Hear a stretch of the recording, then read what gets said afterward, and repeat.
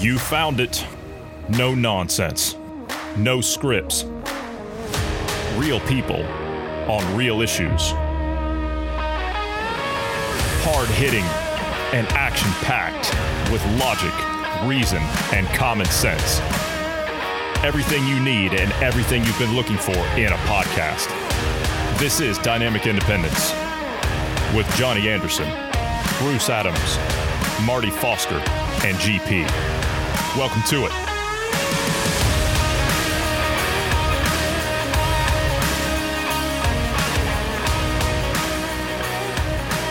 Good afternoon, gentlemen. I know.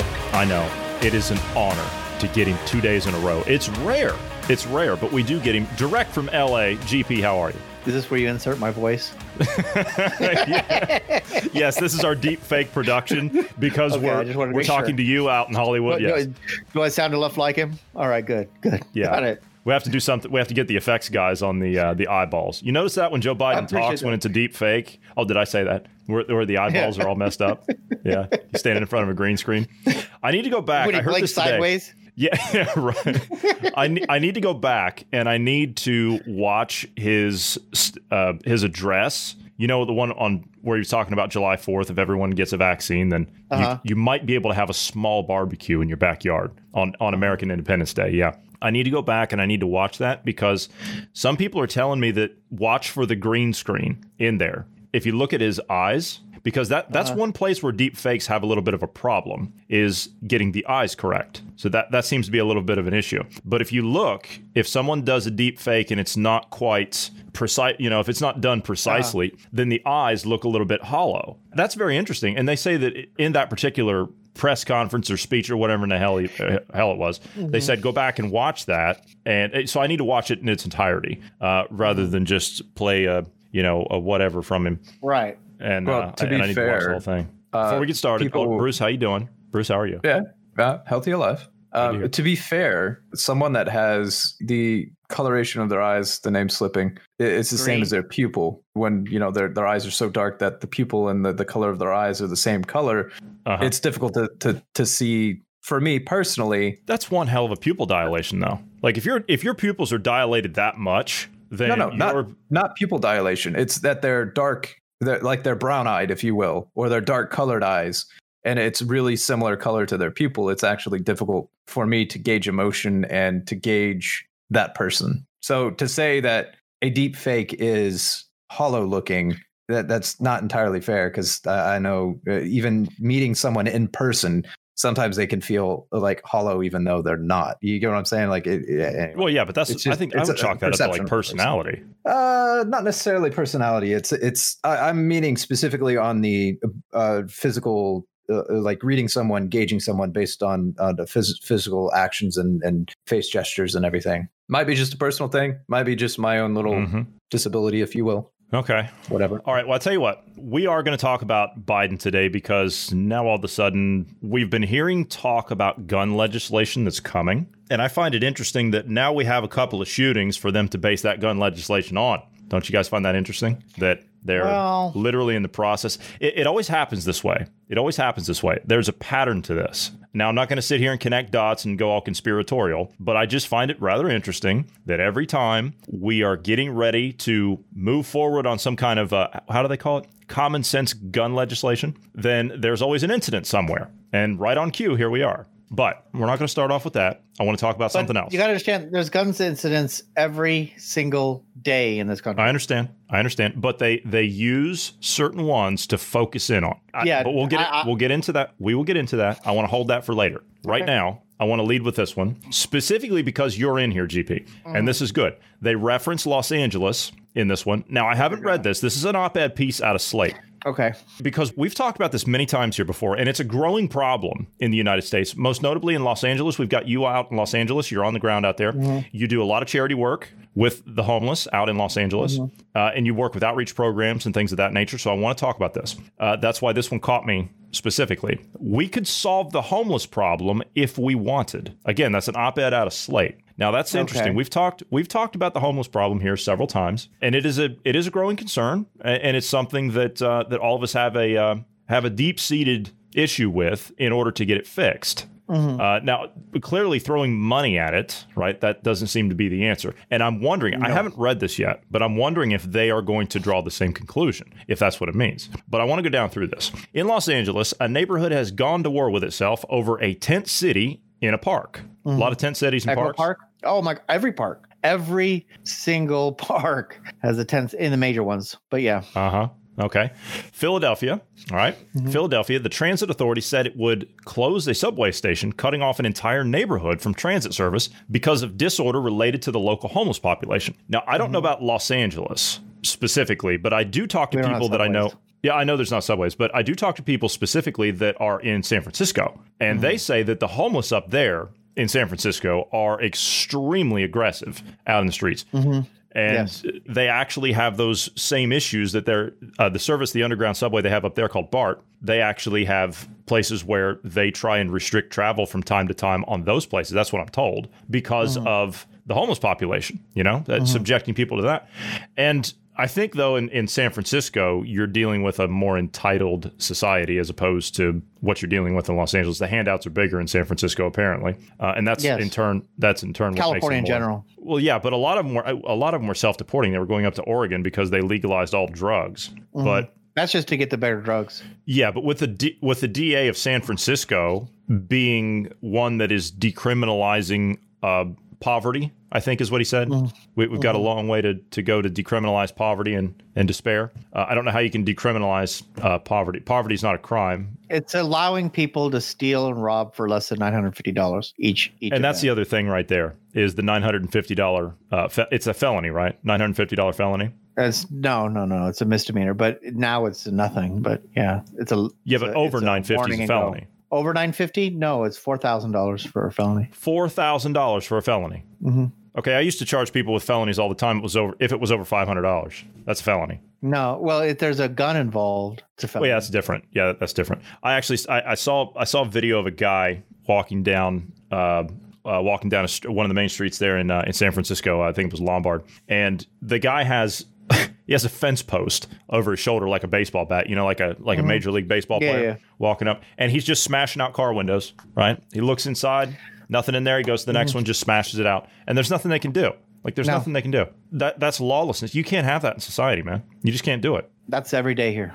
They go on to say here, both of these stories from the past month are local tragedies. Taken together, they undermine the way America's homelessness crisis has taken on a depressing air of inevitability. Not something that can be solved or even directly addressed, but an immovable fact around which we do our best to adjust everything else. I don't know if that's necessarily true. That's what they're making it out to be, but we're not actually taking the necessary steps. All these people that write these articles, just a disclaimer here, I never see them down there. I never see them downtown. I never see them at the food banks. I never see them on the streets. I never see them out when we do like clean up scrapes, burns, cuts, whatever. Our little first aid station. They're not there. They're not there. These people hear something from somebody that they think that they know what's going on. They're not down there spending, or if they do come down there, it's a photo op. They'll go and they'll down the way at one of our centers here. They cleaned up the whole area, washed it down,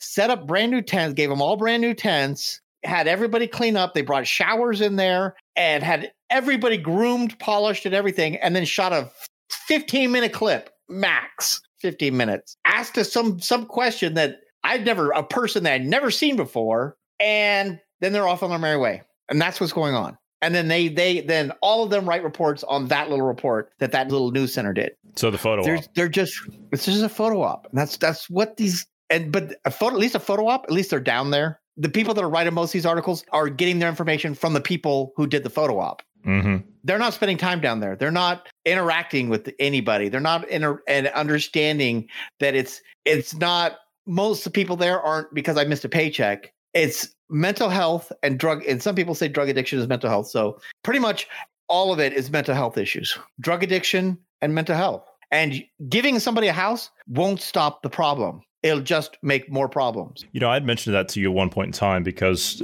I mean, I talk to people from different parts, you know, whether it's the U.S. or Europe or whatever, and they all seem to have the same kind of, or at least the Europeans do. They all seem to have like the basic idea that if you just somehow give these people the things that they need, then they're just miraculously going to change. But no, I understand. I understand because, I mean, you don't have to tell me. I've been out there. I mean, I've been out there. I've been out there and worked.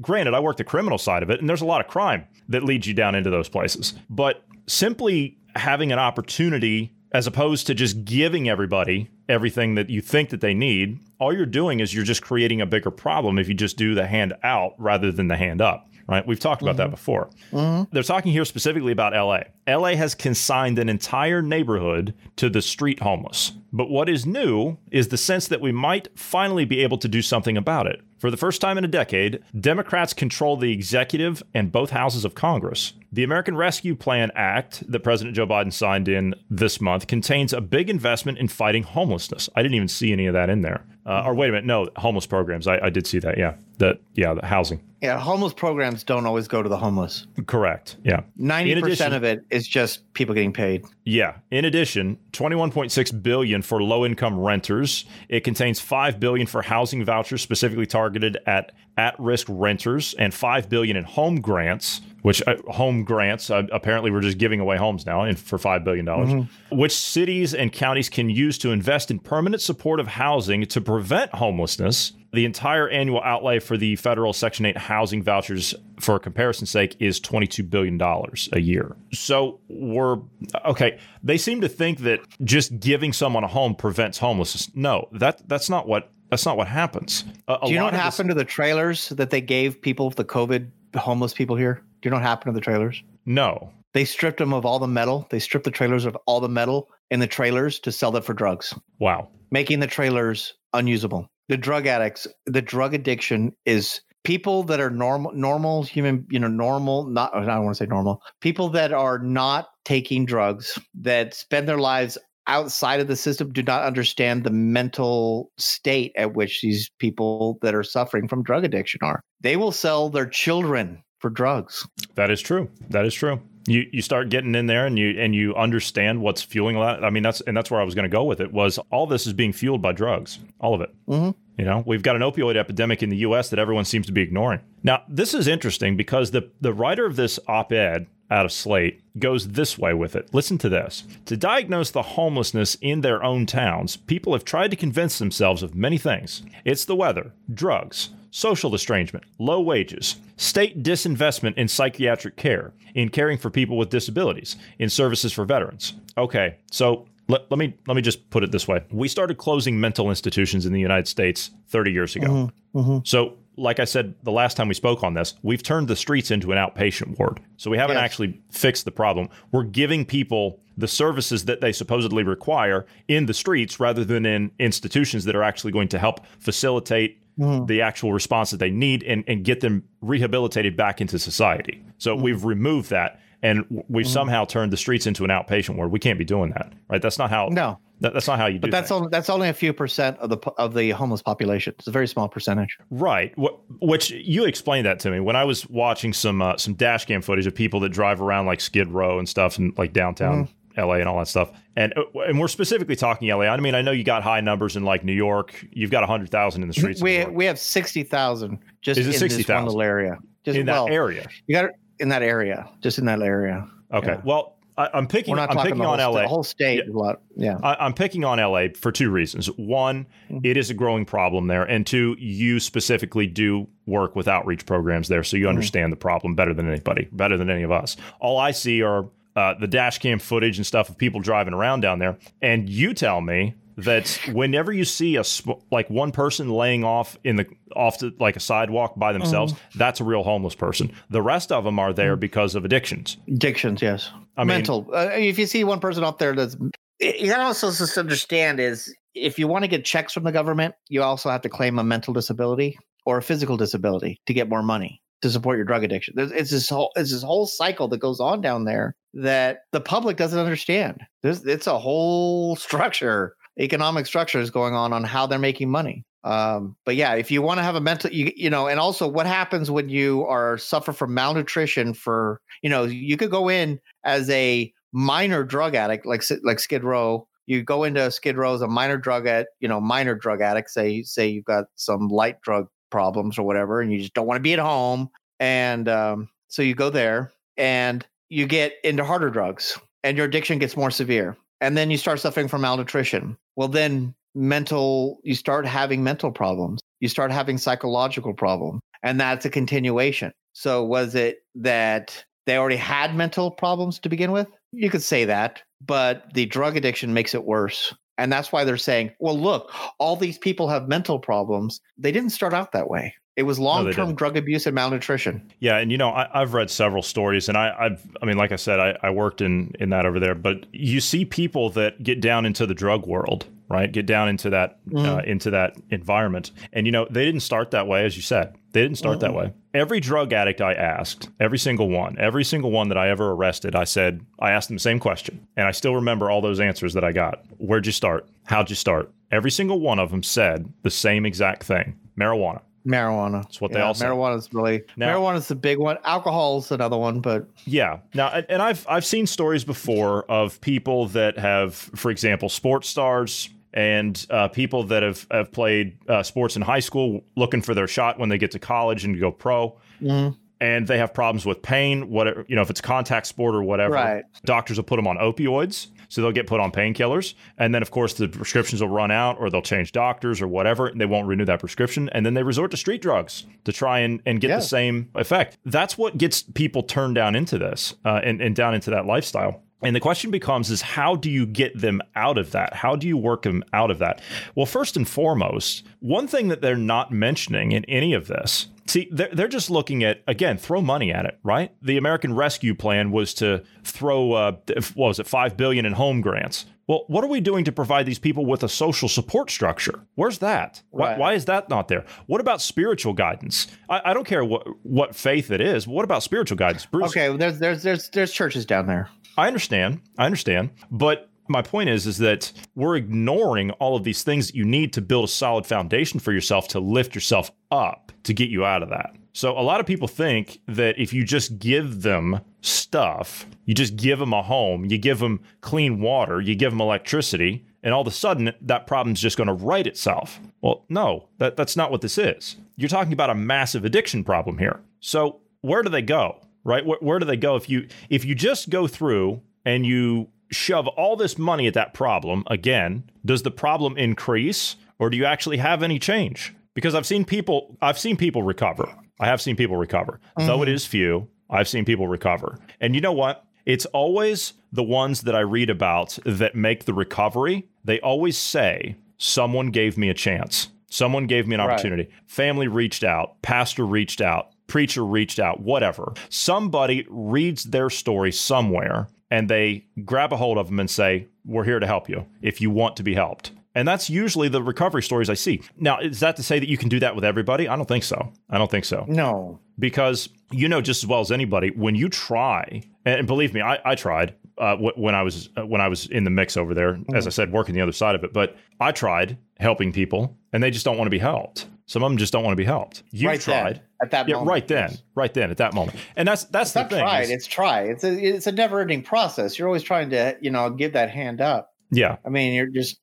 I know people to this day because there is hope. Yeah, I know people to this day that are still mixed up in it. I know some people today that are still mixed up in it. And here's the thing. And I know people that have talked to me and said, like parents of the people that mixed up in it. They say, well, what am I supposed to do? And I said, there's nothing you can do. As terrible as, and that's the terrible thing you have to say to that parent, that's the horrible thing you got to say to them, is that there's nothing that you can do. And the reason that there's nothing that you can do, and this is what they don't understand, because they think that you can just go right at them. They're not going to hear you because they're in that world. They're locked into that perpetual cycle of addiction. They are married, for lack of a better term, to that addiction. They're not going to hear you. And here's the thing. This is the sad part about it. You have to get that person. If you really want to reach that person, then at least in my experience, you have to let that person see it and experience it for themselves. They have to see rock bottom coming up at them. They have to see it.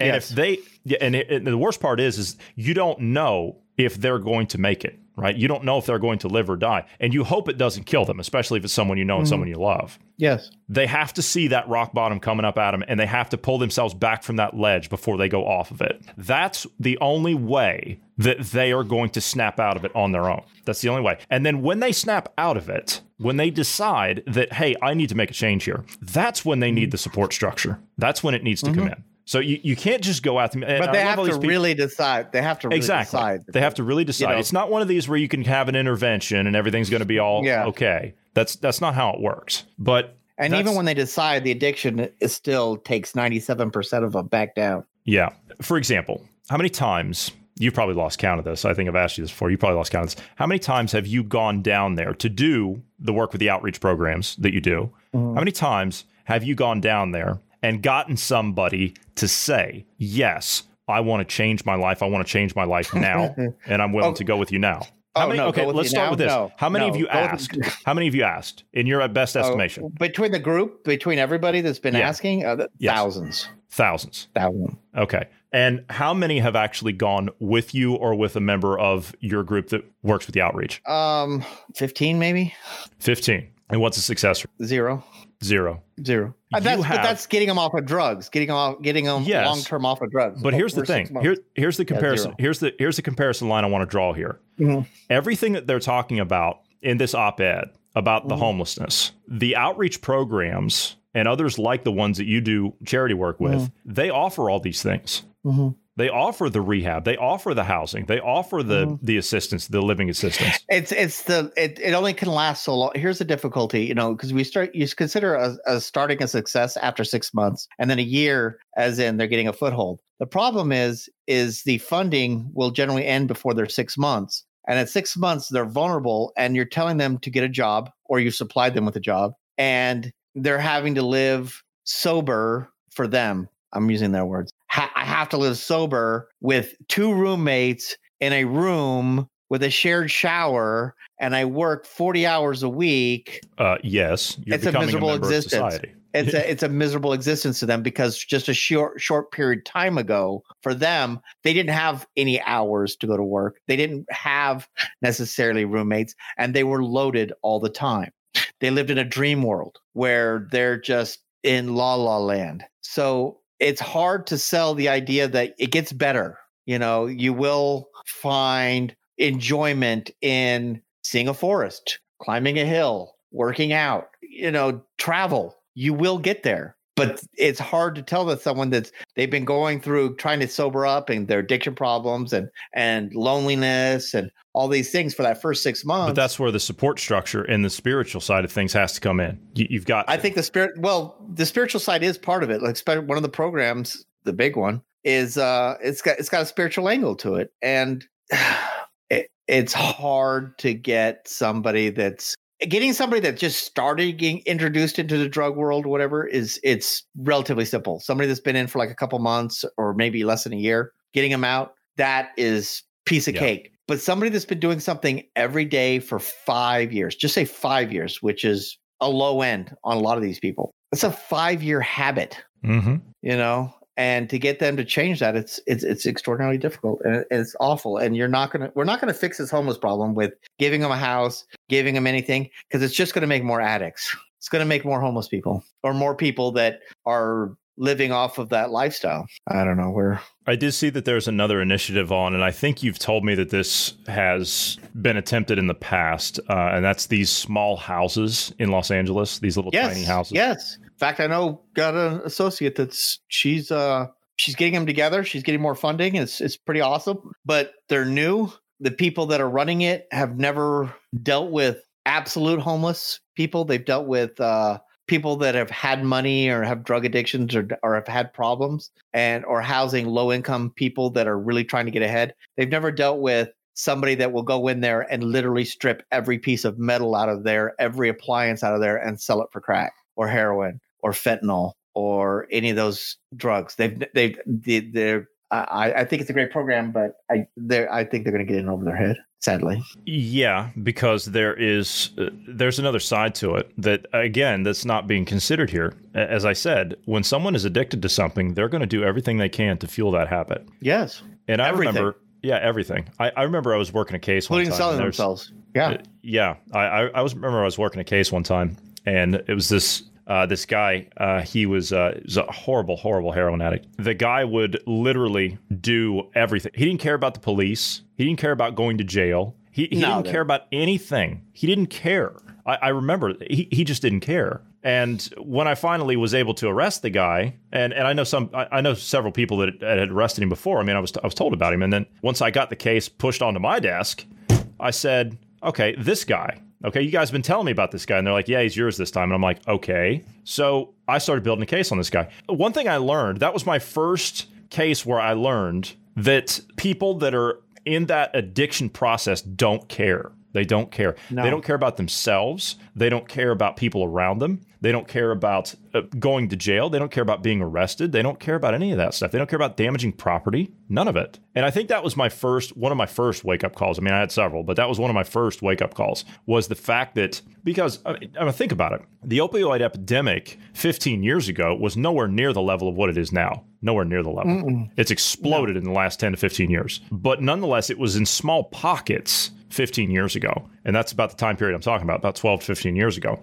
And this case is the one that actually woke me up to the reality of what is an opioid problem, like how someone gets put into that cycle. I mean, this was a heavy user, and God only knows what's happened to him now. I guess I should probably look him up. He's probably dead if he didn't straighten his life out, because people like that in that condition, what it was, they usually don't last long. Mm-hmm. But the tiny house idea, or the, trying to solve the housing crisis or something, if someone's got an addiction problem or a substance abuse problem, as I said, they are married to that addiction. They are married to that abuse, that substance abuse. They're not going to hear anything else. They're going to do everything they can to fuel that habit, including damaging property. They don't care. They don't care. Mm-mm. You got to retitle it, though. You got to understand it. It's not an opioid problem. It's a mostly harmless euphoric substance movement. We couldn't have a serious debate without GP being sarcastic at least once. You have to look. You just have to. Sometimes you just have to let it go. I know. The last time I was talking the homeless with you, you were talking about the homeless camp that's just down the road from where you live there, and you say, God, yes, they got 6 lawnmowers. There's no lawn. Yeah, they have no lawn. Yeah, 6 lawnmowers and no lawn. It's awesome. Yeah, of course they bought them. Mm-hmm. Yeah. New York City. Falls under that 950. Yeah, New York City, as I said, they've got about 100,000 in the streets up there. That was before COVID, right? 100,000 in the streets. And you know what? I mean, I spent time in New York, right? I spent time up there. And of course, you see bums sleeping on subway cars, right? I mean, you just see it. That's just the way it is. But they're saying here, New York City, the homeless capital of the country, epitomizes this mismatch. Subway homelessness is the flashpoint. As I said, transit workers often complain about harassment and attacks, and more recently, getting the coronavirus from homeless people in trains. Governor Andrew Cuomo went so far as to shut the whole system down every night for the first sustained period since it opened more than a century ago, to clear people from the cars under the guise of cleaning them, right? Yeah, the big initiative to clean the subway cars, all that stuff. According to the city's point-in-time counts, there are 2,000 people who sleep in the subway each winter. Of course, it's warm down there. You walk out in the streets in New York, right? You're walking through Midtown Manhattan, and you see people laying on the sidewalks. They're not laying off to the side. They're laying over those grates, right? The heat coming up from the subway. That's what they're doing. You could rent each of them. This is what they say. You could rent each of them a decent apartment for a total of $50 million a year. That's what they say. $50 million a year each person? Yeah, right. They're paying right now, and these are staggering costs, right? The amount of money that we're spending in services and things of that nature, outreach programs and all that stuff for each one is somewhere in the neighborhood of about $40,000 to $45,000 a year. That's what they're paying over here. Yeah. That's crazy. That's absolutely crazy. Services. Do you know how good of a salary that is in the Midwest to the average Midwesterner? A yearly salary? That's pretty good. Not very good. Yeah, I know it's not very good in like LA or New York. I get it. But $45,000, $50,000 a year in the Midwest, Bruce, that's not bad living. But that you got to really break down that number because it's not actually what they get because it's actually educational programs, rehabilitation programs. Yes, I mean it in services, medical services. Yeah, I mean that's don't say that it's $46,000 per person and they're issued a check. Here's your $46,000. Have a good day. It's not like that. Oh, they would like that. Oh my God, they would love that. I would love that. I'd go set up a tent. You'd set up a tent, GP, for 40. No, what are you doing down here? No responsibility. Do you have an addiction problem? No. Okay, well then why are you here? I want my $46,000 in cash. I want my $46,000.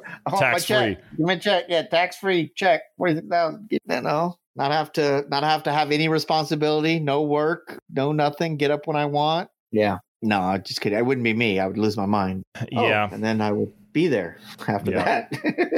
It's been a great conversation about the homeless. Yeah, that's great. Let's just get off that. You know what though? I don't mind. No, that's a real social problem. That is a real social problem, and it's a tragedy. There's no excuse for that. There's really no excuse for that. But we're not fixing with all these things they're talking about in this op-ed and all the stuff we're talking about real solutions on how to address this problem, and no one wants to do that. When I'm reading this, all it is throw more money at it. Again, that's the answer. It's like, what did Einstein say the definition of insanity was? Doing the same thing over and over again, expecting a different result. That's all. Well, why don't they push the vaccine?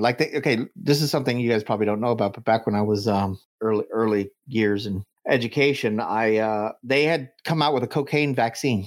A what? A cocaine vaccine. I'd never heard. Seriously, it still exists. Cocaine vaccine. You don't get high. They can do the same thing with heroin. I've heard of opioid blockers.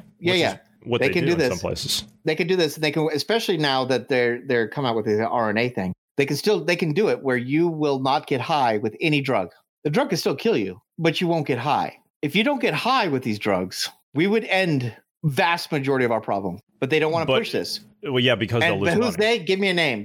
Who's they that doesn't want to push this? Drug cartels. Drug cartels. They don't want it. No. Drug cartels. And then who does drug cartels pay off? Politicians. So, I mean, in the end, yes, it's drug cartels do not. Because could you imagine overnight we spray across the United States with chemtrails, because it's not like we're doing it now, but with a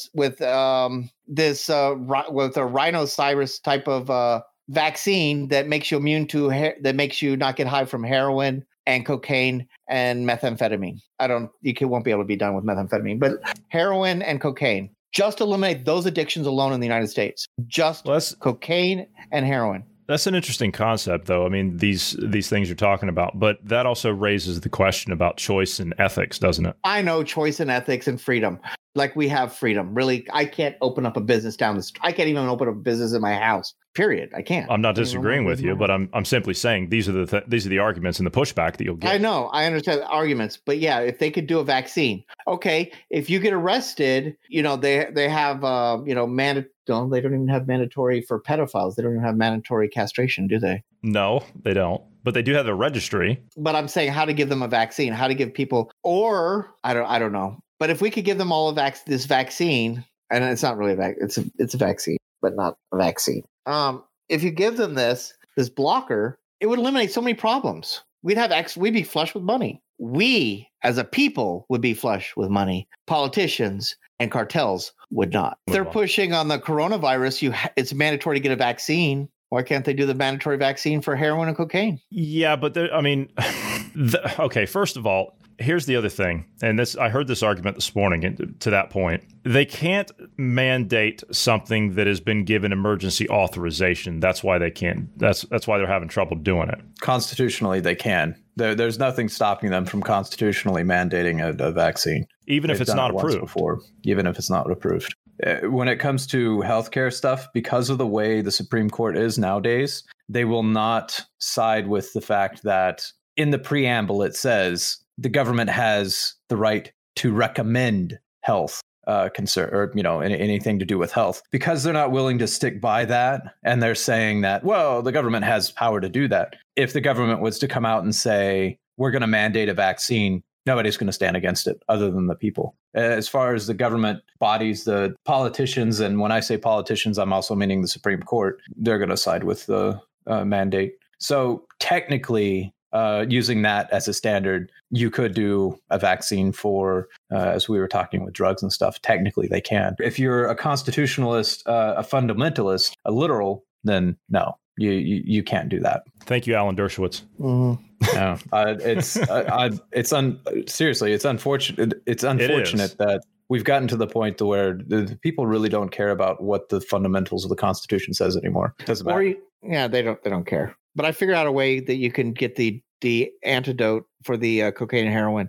Just start cutting it across the board and giving it out for free on, some unscrupulous human beings. Only you. And eventually, solution like that. Everybody, the vast majority of the population, I mean, free drugs is always free drugs. Yeah, and they won't turn it down. They won't turn it down. Well, yeah, another possibility is to get politicians to invest in companies that are creating this vaccine, and then they'll push it themselves. So, I mean, you could essentially get rid of the drug epidemic that we have. Yes. Whether or not, I mean, if your end goal is to get rid of the drug epidemic and you don't care about any kind of legal or constitutional means, then technically you could set up internment camps to anybody that's had any kind of drug addiction and just forcibly give them an injection. I mean, I can't see how that would go wrong at all. Yeah, we've never seen that in history before. No, I mean, even in the U.S., we've seen internment camps.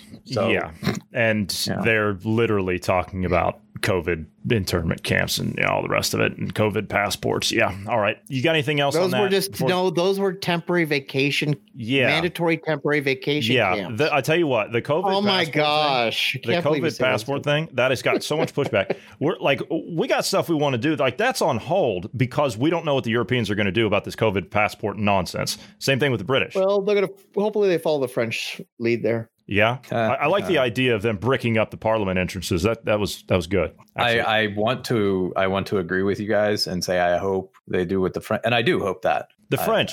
We're sitting here cheering on the French.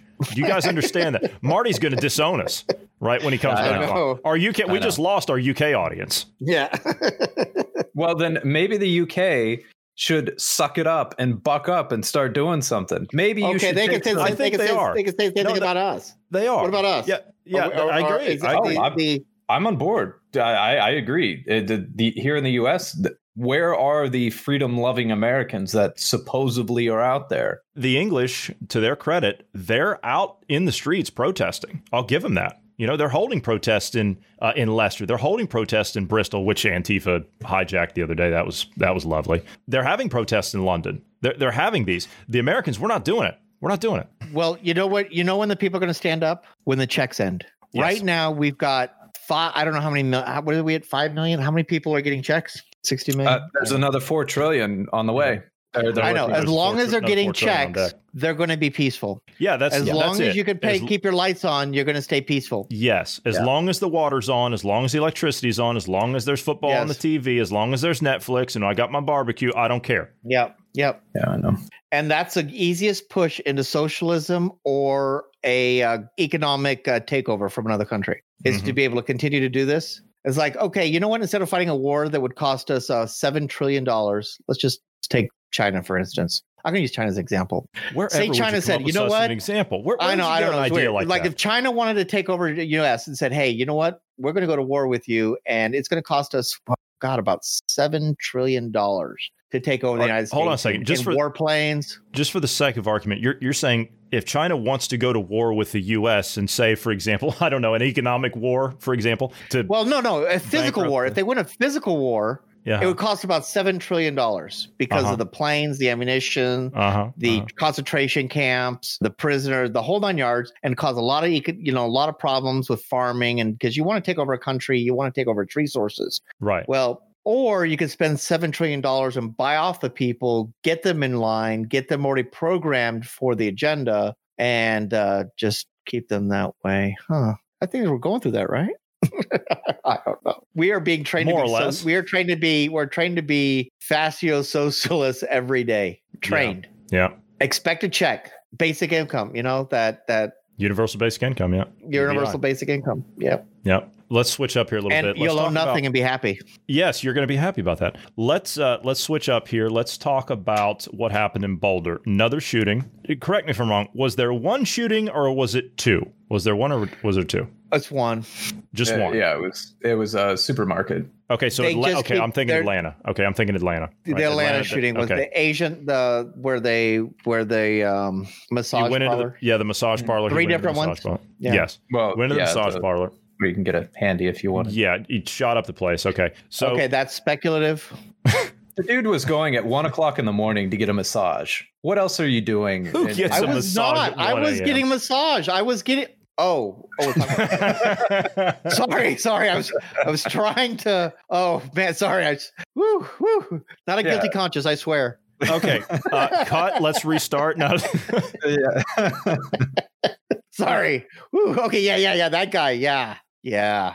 To be fair, at those parlors, specifically of the, I know it's going to sound racist, but of the Asian descent, there is a lot of human trafficking that goes on there. That's true. And That is true. if you're trying to pay off debts, what's a good way to pay off debts? Sex.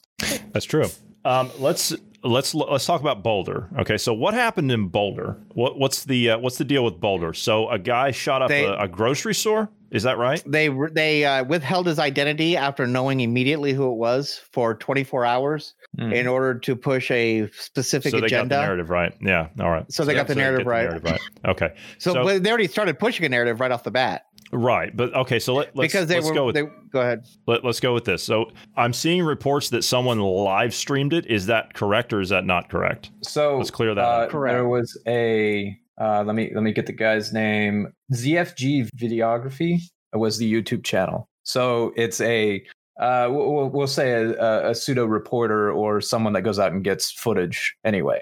That's kind of what this person was. They weren't like affiliated with the shooter or anything. Not like what some of the conspiracies are saying right now on the left. They're saying the shooter live streamed it, and that's not the case. Okay, so he went in to shoot up a grocery store. I'm seeing here what says YouTube won't remove a 3-hour live stream video of the mass shooting in Boulder. Video falls under its news and documentary rules or coverage rules, so that's why they're not removing it. I guess people are pretty shook up about it, about what's on it. It's been viewed around 500,000 times. Part of the reason that they're going after this guy that did the recording, he didn't offer aid to any of the people that had been shot, right? He wasn't offering aid. He was documenting the incident. So that's some of the criticism that he's getting there. Okay, so the guy. Okay, so they got the shooter. Yes. Yes, Okay. they did get the shooter. Yes. He was wounded. Okay. And how many people did he? Okay, 10 people dead. 1 police officer was shot in the leg. All right. Again, as I stated from when we started, do you guys not find it interesting that now all of a sudden there's going to be we've been hearing that there's gun legislation coming, and now all of a sudden, right on cue, there's this that happens. Of course, there was the one that happened down in Atlanta. Biden went down there. He tripped up the stairs going to Air Force One, right? Getting down to Atlanta. And of course, did you guys know Kamala Harris is now pushing her Asian descent because of what happened in Atlanta? So now she identifies with a member of the Asian community, oddly enough. So She's Indian. awful convenient. She is Asian. Yeah. Awful convenient that she only does that now. She was Indian when she went into the Senate. Right. Yes. And then when she went as president, she was black. Yes. Now she's Asian. Now she's Asian. All that aside, you have to understand we're in the era of identity politics. So we have to tick the boxes. That's all that is. It's a talking point. It's an agenda. That's all they're doing. Gender's fluid. So why can't your nationality be fluid? That's, again, exactly. Same point. So, okay. But my issue, okay, now gun legislation. Biden wants a full assault weapons ban, right? Which, what the hell's an assault weapon, right? What is that? Well, if you go where I by come the from? 80s definition, Yeah. the 1980s was it 86 or something like that? I don't know. It was back in the 80s. The legislation they tried to place back then on assault weapons was any weapon with any semi-automatic weapon with an above 10 round magazine. I was going to a gun show one time, and we had to drive across town. The city had an assault weapons ban. The city, right? They consider it to be anything that can hold more than 10 rounds. Well, for God's sake, you got a handgun that holds 12 rounds, 13 with one in the chamber. What is that? That's an assault weapon. According to that edict, unconstitutional edict, I would add. That's not a law. That's not even an ordinance. It's unconstitutional. Shall not be infringed. That's pretty clear. That is pretty clear. Yeah. Long story short, you'd have to drive around the city in order to get to the other side of the city. So you have to go an hour out of your way to get to where you need to be that would take 5 minutes to get across town. It's ridiculous. But anyway, side issue. Now they're saying Biden gave a statement and he says that it was time for the Senate to push through common sense gun reform laws. And he wants specific action taken on assault weapons and high-capacity magazines. What is a high-capacity magazine? I would like to ask. Let's start there. Let's start with that one. First of all, common sense, that's got no place in any of this. Lack of common sense is what led you to this point. So don't sit there and talk about common sense when you have none. Okay, first of all. Second, high-capacity magazines. What is a high-capacity magazine? A 30-round magazine in an AR-15 is a standard magazine. That is not a high-capacity magazine. I don't care what politicians say. That is a standard magazine. So what are you defining as a high-capacity magazine? What are you defining as an assault weapon? Because I just described what my city considers to be an assault weapon, and that's not an assault weapon. I believe So this is already let's passed dig into the it. House. You're kidding me. And I'm pretty sure it's already made it through the House. It's being pushed on to the Senate. All right. Well, here's what they're going to do. Because they have a clean sweep, they don't care. And they've got nice, unscalable walls all the way around the Capitol building with a lot of razor wire. Or what did you call it, GP? Mostly harmless retention string. Mostly harmless retention string. That's it. That goes through the wall. Yeah. That's unscalable. Mm-hmm. We've been wondering why they're leaving that wall up. We've been wondering why they're keeping the National Guard in D.C. I think they're about to do some really terrible stuff as far as passing legislation. That'd be my guess. And they know that people are going to start showing up. By the way, CNN is reporting this gun control issue as an uphill battle. An uphill battle. How do you consider that to be an uphill battle? It's a sheer cliff. Gun control is supposed to be met by a sheer cliff because the Second Amendment says shall not be infringed. So you should not be able to scale that wall to try to ban guns. But you're also talking to someone that is a literalist when it comes to the Constitution. And I believe that fully automatics are legal to own. You guys are missing the point. If we pass laws to stop guns, the criminals are going to be turning them in. I mean, look how effective it's been with drugs. I mean, we made drugs illegal, and look how quickly criminals stop doing drugs. I'm here to murder's tell you. illegal. Speeding's illegal. Murder's illegal. Yeah. And that's crazy. Mm-hmm. It's gone down. Once you show somebody, the paper that it's illegal, they stop. I'm telling you right now, I know people like restraining orders in the U.S. Those work all the time too. Who are legal gun owners, and they are not going to turn them in. Well, that instantly makes them a criminal. Yeah, I understand. They're not law-abiding citizens. But who decides who's a criminal at this point? Because nearest I can tell, the people who are the criminals are deciding who the criminals are. Yes. This is why when you have a country that descends into chaos and despotism or authoritarianism, when you have that in a country, you wonder why there are no organized crime groups that operate within that country, because the state becomes the organized crime group. They are the crime lords. They oversee all of it. So the cartels that operate, they're just, little subsidiaries and little shadow groups that they got going out there and doing things. But in authoritarian countries, the state becomes the organized crime. And that's what we're seeing. The state here in the U.S. in this manner is becoming the organized crime. They are the organized crime. Yeah, like wanting to turn Washington, D.C. into a state. The capital of the country, which is supposed to remain neutral, that's criminal. Well, same thing with George Puerto Washington Rico and himself said that if we turn the capital, which has been in several places, by the way, several places in the United States, into a one party, that's tyranny. Does anybody care, though? I mean, it fits their narrative now. It fits their agenda now. So why does it matter that it's? I mean, they're in power now, and if they want to solidify their power, they need to do that kind of stuff. Right. Biden went on to say, and I'm quoting here, "We can ban assault weapons and high-capacity magazines in this country once again." You can't in this state. He goes on, he says, and I'll clear that up in a minute. "I got that done when I was a senator. It passed. It was the law for the longest time, and it brought down these mass killings. We should do it again." Yeah, it brought down mass killings, did it? Huh.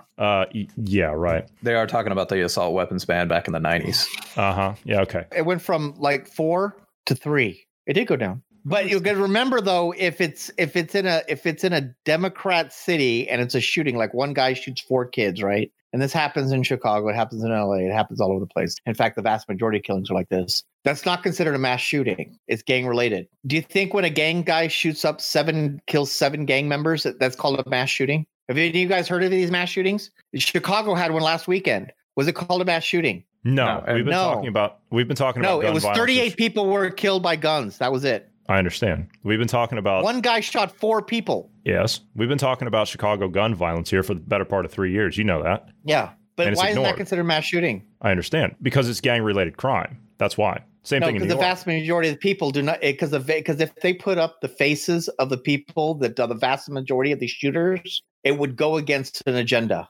I understand. That's why they don't talk about it. And it's also gang crime. They never talk about gang violence. Gang violence, for example, right? Gang violence in Los Angeles, that's nothing new. That's been going on for No. how many decades now, right? Yeah. Same thing in Eastern. Shoot, we just started shooting down the street here. Yeah, Guy shot same 2 thing kids. oh goodness. Same thing in U.S. Eastern cities, right? Philadelphia. You know what we used to call Philadelphia? Oh, we didn't call it the city of brotherly love. Not when we worked there. Yeah. We called it Philadelphia because Yeah. there were so many shootings on a daily basis. Same thing with Cleveland. Same thing with Cincinnati. Same thing with Columbus. Same thing with Pittsburgh. Same thing with New York, right? All the boroughs of New York. You know, I actually heard somebody from the Bronx tell me that the Bronx has more killings right now with senseless gang violence than Afghanistan. We don't talk about that. We don't hear about that. We don't talk about any of that stuff because that doesn't fit an agenda. Because if you want to take out a specific group, you want to take out a specific, socioeconomic group or whatever, you got to make them the enemy. All the usuals have weighed in on this one. Former President Barack Obama, or I would argue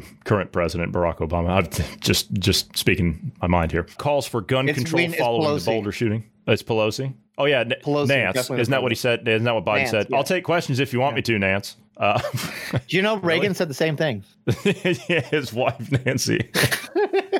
No, I'm not joking though. I'm actually being serious. He did say he'd always refer to Nance. When his Alzheimer's was kicking in, he did refer to Nancy. Senator Chuck Schumer from New York has weighed in on this one as well. His tweet says, "My heart goes out to the people of Boulder and the families of those who lost their lives. This unrelenting epidemic of gun violence steals innocent lives with alarming regularity in America. I will bring universal background checks legislation to the Senate floor." We already have background checks. Yes, we do. We call it a NICS check, Charlie. I don't know where you. Yeah. I don't know where you've Well, been. unless they're wanting to make it to where if you, during the Obamas and during the Clintons, if you went in for a background check, it just so happened that the computers were down.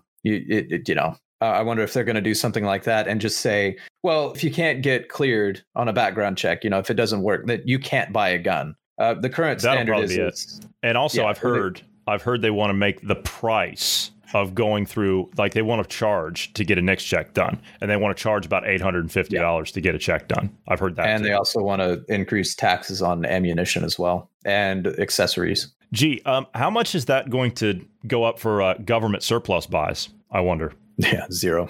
Zero, exactly. Actually, if I was the company manufacturing it, I would double the prices for the government. I would too. Representative Cory Bush of Missouri said, "We need gun control now. 26 lives taken in Newtown should have led to change. 9 lives taken in Charleston should have led to change. 17 lives in Parkland should have led to change. 10 lives taken in Boulder needs to lead to change. Our hearts cannot break anymore. We need gun control now." It's always the heartbreak that they always put out there, isn't it? It's always the heartbreak. It's always they try to manipulate your emotions to What get gun did he use? It's a good question. None of the articles I've seen so far have Exactly. mentioned firearm. What gun did he use? They wouldn't. They had his information and identity the first hour. They didn't release it for 24 or 12 or 18 hours or 20 hours. Well, I mean, I guess if you're watching a live stream, you would probably see it. Yeah, but why is anybody? What kind of gun? Well, what I'm seeing here, they don't say. However, they say that, according to an eyewitness, I saw the gunman himself holding a semi-automatic rifle. On his way to the entrance, he had turned around and was shooting rapid fire at one particular target. Well, rapid fire to someone that doesn't understand what they're looking at could be as fast as someone can pull the trigger. That's a semi-auto. Right. Believe me, if someone is shooting a fully automatic past 10 meters, you're not going to hit much. It depends on the model of gun and whatnot. True. But yeah. I'm seeing if they show any kind of footage or anything, and I'm not. The only thing I see is the eyewitness account saying that the gunman was holding a semi-automatic rifle, but they don't say what kind. That could have been a long gun. That could have been a 22. Nobody knows. Could have been a shotgun. Could have been a shotgun. Low caliber shotgun, yeah.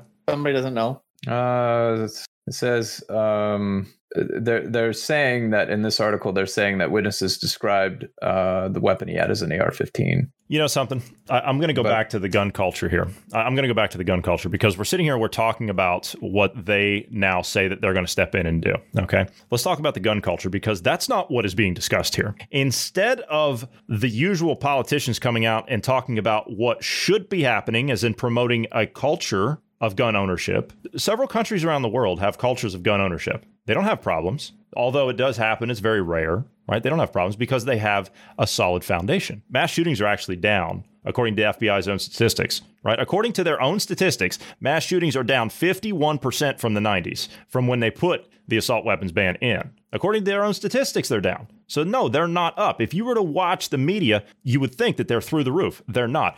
But we knew that this was going to happen, didn't we? We knew that they were going to switch the agenda. Something else was going to happen. And what did I say months ago? I said, what are you people going to do now when COVID fails? You going to blow something up? You going to shoot up a place? Is that what you're going to do? Because here they are. They're right on cue. It just happens to be laid at their feet whenever they need it. But what's not happening here, what is not happening is the culture is not being promoted at the grassroots. That's not what's being promoted. I grew up in the Midwest. Bruce, you grew up in the Midwest. Different culture from what you would see in, for example, like LA and New York, right? No offense, GP. Different culture when it comes to firearm ownership. I've been around guns since I was 5 years old. 5 years old. I've said it before many times around here. Bruce, you've been around guns since probably about the same time. Mm-hmm. So when we've learned to shoot our first BB gun and our 22s and all the rest of it, once you get the BB gun down on the paper target, you graduate up to the 22, right? Yeah. It's usually one that was spring-loaded Daisy BB gun. Yeah. Usually the one that and once you step up to the 22, usually it's one from your father, your granddad. Yeah, it's usually one of those. Yeah. And grandfather 22. Yeah. And you know something? Then you step up to larger caliber, high-powered rifles. You step up to shotguns for hunting, right? That kind of stuff. And I'm not going to sit here and equate the Second Amendment in the United States to hunting. That's not what it's about. It's about an oppressive government coming after you and stealing your rights away. That's what it's about. But what's not happening is we're not having the discussion about creating that gun culture to keep people responsible in gun ownership. We're not having that conversation. That's the conversation that needs to be taking place. Not, we're going to go out there and we're going to ban all guns. No, you're not fixing the problem. As GP said, let me guess, all the criminals are going to turn their guns in. No, they're not. That's the craziest argument. You ban guns, that's going to stop all the crime. No. As a matter of fact, that's going to cause the crime to increase because only the criminals are going to have the guns. If you take the guns away, you're taking them away from the honest people. That's all you're doing. You're giving free rein to the criminal world to come in and walk all over the people along with the criminal state at that point. That's all you're doing. Gun control to people like us that have been brought up in the culture means using both hands. It doesn't mean and being responsible about it. Being responsible about it. Yeah, but I'm for the baseline. What they're saying, gun control. Actually, I am. I'm for having systems in place to give people training if they so choose on how to properly maintain a firearm. That is my version of gun control. Yeah, I agree. The concealed carry, I'm glad they have it. Okay, I'm just going to say that. I'm glad they have it. But I'm also a proponent of you have no business owning a gun or operating a gun if you don't know how to use it. I've always been a big proponent of that. If you want to be around a gun, you want to go out, because I know a lot of people who are traditionally in America, right? The numbers we're seeing as far as background checks, they're breaking record numbers of people buying guns. First-time buyers, especially. The people that we're talking about here that are buying the guns for the first time, a lot of people are of the, I don't want to get political here, but they're of the left mindset, okay? So the liberal left, right? The politically correct left, okay? But they're buying them for different reasons. They're buying them for reasons that don't exist, okay? That's why they're buying them. But here's the thing. Some of them are buying it for protection. Yeah, there are some on the left that are. Yes. Yeah. I know people that are on the liberal left, and they're buying their first gun. They're buying their first handgun, and they're going through and they're getting their CCW. They're going through and they say, you know what? I'm actually glad that I took that. They're buying it for protection. Yeah. And they say, I'm actually glad that I took that course because now I know how to properly use it, how to properly handle it, care for it, store it, use it if I need to, God forbid. That's the worst thing you could do. You have that in the hopes that you don't need it. That's the point of it. I want to push back real quick. I agree with you on principle of the idea that, okay, if you're going to have a firearm, you need to know how to use it and maintain it. I agree. However, that is a general rule. It is not a law. And by that, I mean, the Constitution says you have the right to own a gun, period. No restrictions. Shall not be infringed is pretty damn clear. So in that sense, even if you don't know how to use the gun and maintain it, you're still allowed by the Constitution to get a firearm. Now, you're stupid for not going out and learning how to use it and maintain it, but it's more of like you should be shunned by society, not legally barred from buying one. That's the slight difference I have there. Bruce, you didn't let me finish. I like the idea of the CCW. I didn't say that I agreed with all of it. I personally don't think that we need to have licenses to carry guns. I think if you own a gun... licensing is completely different. That's on a different... licensing period. I was meaning just the ownership of a gun, period. Yeah, okay. You shouldn't have to go through any hoops to own one. Right. Yeah. Okay. Yeah, sure. Yeah, sure. I agree with that. But at the same time, I think that people taking training courses, I mean, and I've gone to a lot of, I know a buddy of mine who runs a gun shop in the U.S., and he's got a shooting range, a 3-lane shooting range right off the store. So that's attached to the store. So if you see something, you say, hey, I kind of like that Walther there. I like that Glock. I'm interested in that Glock. And he'll always say, would you like to shoot it first? We could put you up here with a magazine over here and give you a paper target, let you try it out. And they've got instructors on staff, and they'll step over there with you. I'm like I said, I'm totally for training and teaching people, but I don't think it should ever come into the realm of legality. I think it should be more of like as you're saying, culture. It should be more of a, training, if you will, by choice, not a training mandated by law. I would prefer getting them all out of the way. Legal. Yeah, of course, we're sitting here and we're talking about, training by licensed, legal, and all that stuff. When in reality, the underlying point here is that we think that the gun culture should be taught at home in the family, right? Yeah. That's where it should start. Like you and I learned. That's how it should be. Yeah. I mean, I've been in altercations, right? I've been in situations before, out on the street and things like that. Not one time have I ever felt the need to use a firearm to solve that problem. Not one time. I've never needed to. And thank God. Yeah, I do believe that if we're going to promote... What you guys are considering, though, if you're promoting gun training in the home, not all families have the ability to teach their children about guns. I'm sympathetic. And if you want to go, and there's a lot of people that aren't blessed being born in a household that has enough money to even pay for a gun. I understand. I'm not saying that that's true in all cases, but my point is that every time we see all of these shooting incidents or whatever, they come out and they blame the gun. They don't blame the fact that we don't have a culture, that's been ruined. So they blame the thing. It's like if I go out, I mean, this. If I go out, it's about the agenda of banning that thing as opposed to what the underlying problem is. If I go out and I beat somebody with a baseball bat, they don't blame the baseball bat. They say, what in the hell's wrong with you? It's the bat's fault. Yeah, of course, GP. In GP's world, the bat is at fault. Yeah, because you didn't use the right bat. Yeah, I only carry Louisville Sluggers, GP. Okay. All right, we are out of time. We are going to have to go, but it's been a great conversation. I like the fact that we kind of stepped off the reservation there, and per se in the beginning, we got to talk about a long time topic, the homelessness problem in the U.S. And something, I love it when we we sit down and we start talking about those things and we start bouncing ideas off of it, because we need to be looking at, I mean, you said it the other day, GP, you said change is hard, right? Change is hard. And I think in that sense, when you look at the issue of homelessness in the United States, and you look at it in comparison with the opioid epidemic, change is hard. We're going to have to make some tough decisions down the line about how we're going to deal with that problem as a society. And that's one of those things, right? That falls into that category, I think. And it's when you said that change is hard, it is. And it's going to require some harsh medicine to fix that problem. And it's going to be some that the tolerant people aren't going to like, I don't think, because you're actually going to have to fix that problem. You're going to have to cut off that drug supply. And that's what's going to have to happen. Vaccine, I'm telling you. If we can do a 6 month, make a vaccine against COVID, in 6 months, if we spent that much money, we would cure drug addiction. Something to consider. As I said, we are going to have to go. Great conversation. We ran over a little bit, but that's okay. That's okay.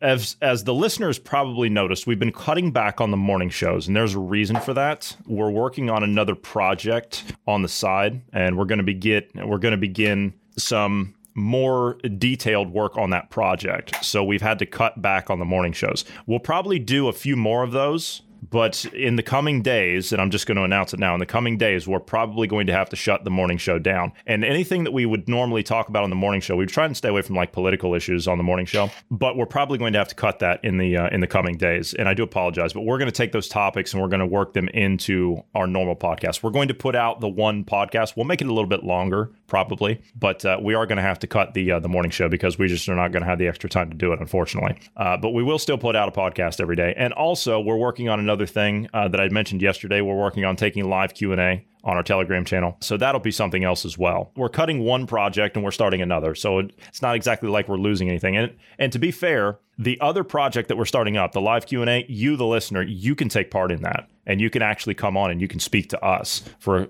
2 or 3 minutes or whatever it is, however long you want to sit down and speak with us. So I think by taking a little bit of that one project we were on and putting it to something that's more interactive, I think we might actually benefit from that more than anything else, because now we can get direct user input. But anyway, for those of you who have not joined Telegram yet, I don't know what you're waiting on. Get over there, get signed up to Telegram, get registered, search for us when you get there, search for Dynamic Independence. We're a public channel. We will pop right up. You'll be subscribed to us when you click join. You'll get all of our podcasts we put out every day, and you'll also get an exclusive podcast we put out once a week, and you'll be able to take part in the live Q&A when we get that implemented in the coming days. Also, if you'd like to reach out to us, you can do so anytime by dropping us a line at tips@dynamicindependence.com. And we would ask you to pass this along to friends, family, and known associates. We are trying to grow here as much as possible, but we do need your help in order to do that. So if you could pass this along, we'd appreciate that. We're available everywhere you get your podcasts. Also, if you're rating podcast, if you can give us a rating when you get a chance, that would be great as well. 5 stars would be a plus. Thank you very much. All right, gentlemen, that will do it for today. Thank you guys for being here. Thank you to all the listeners. Everyone have a great evening.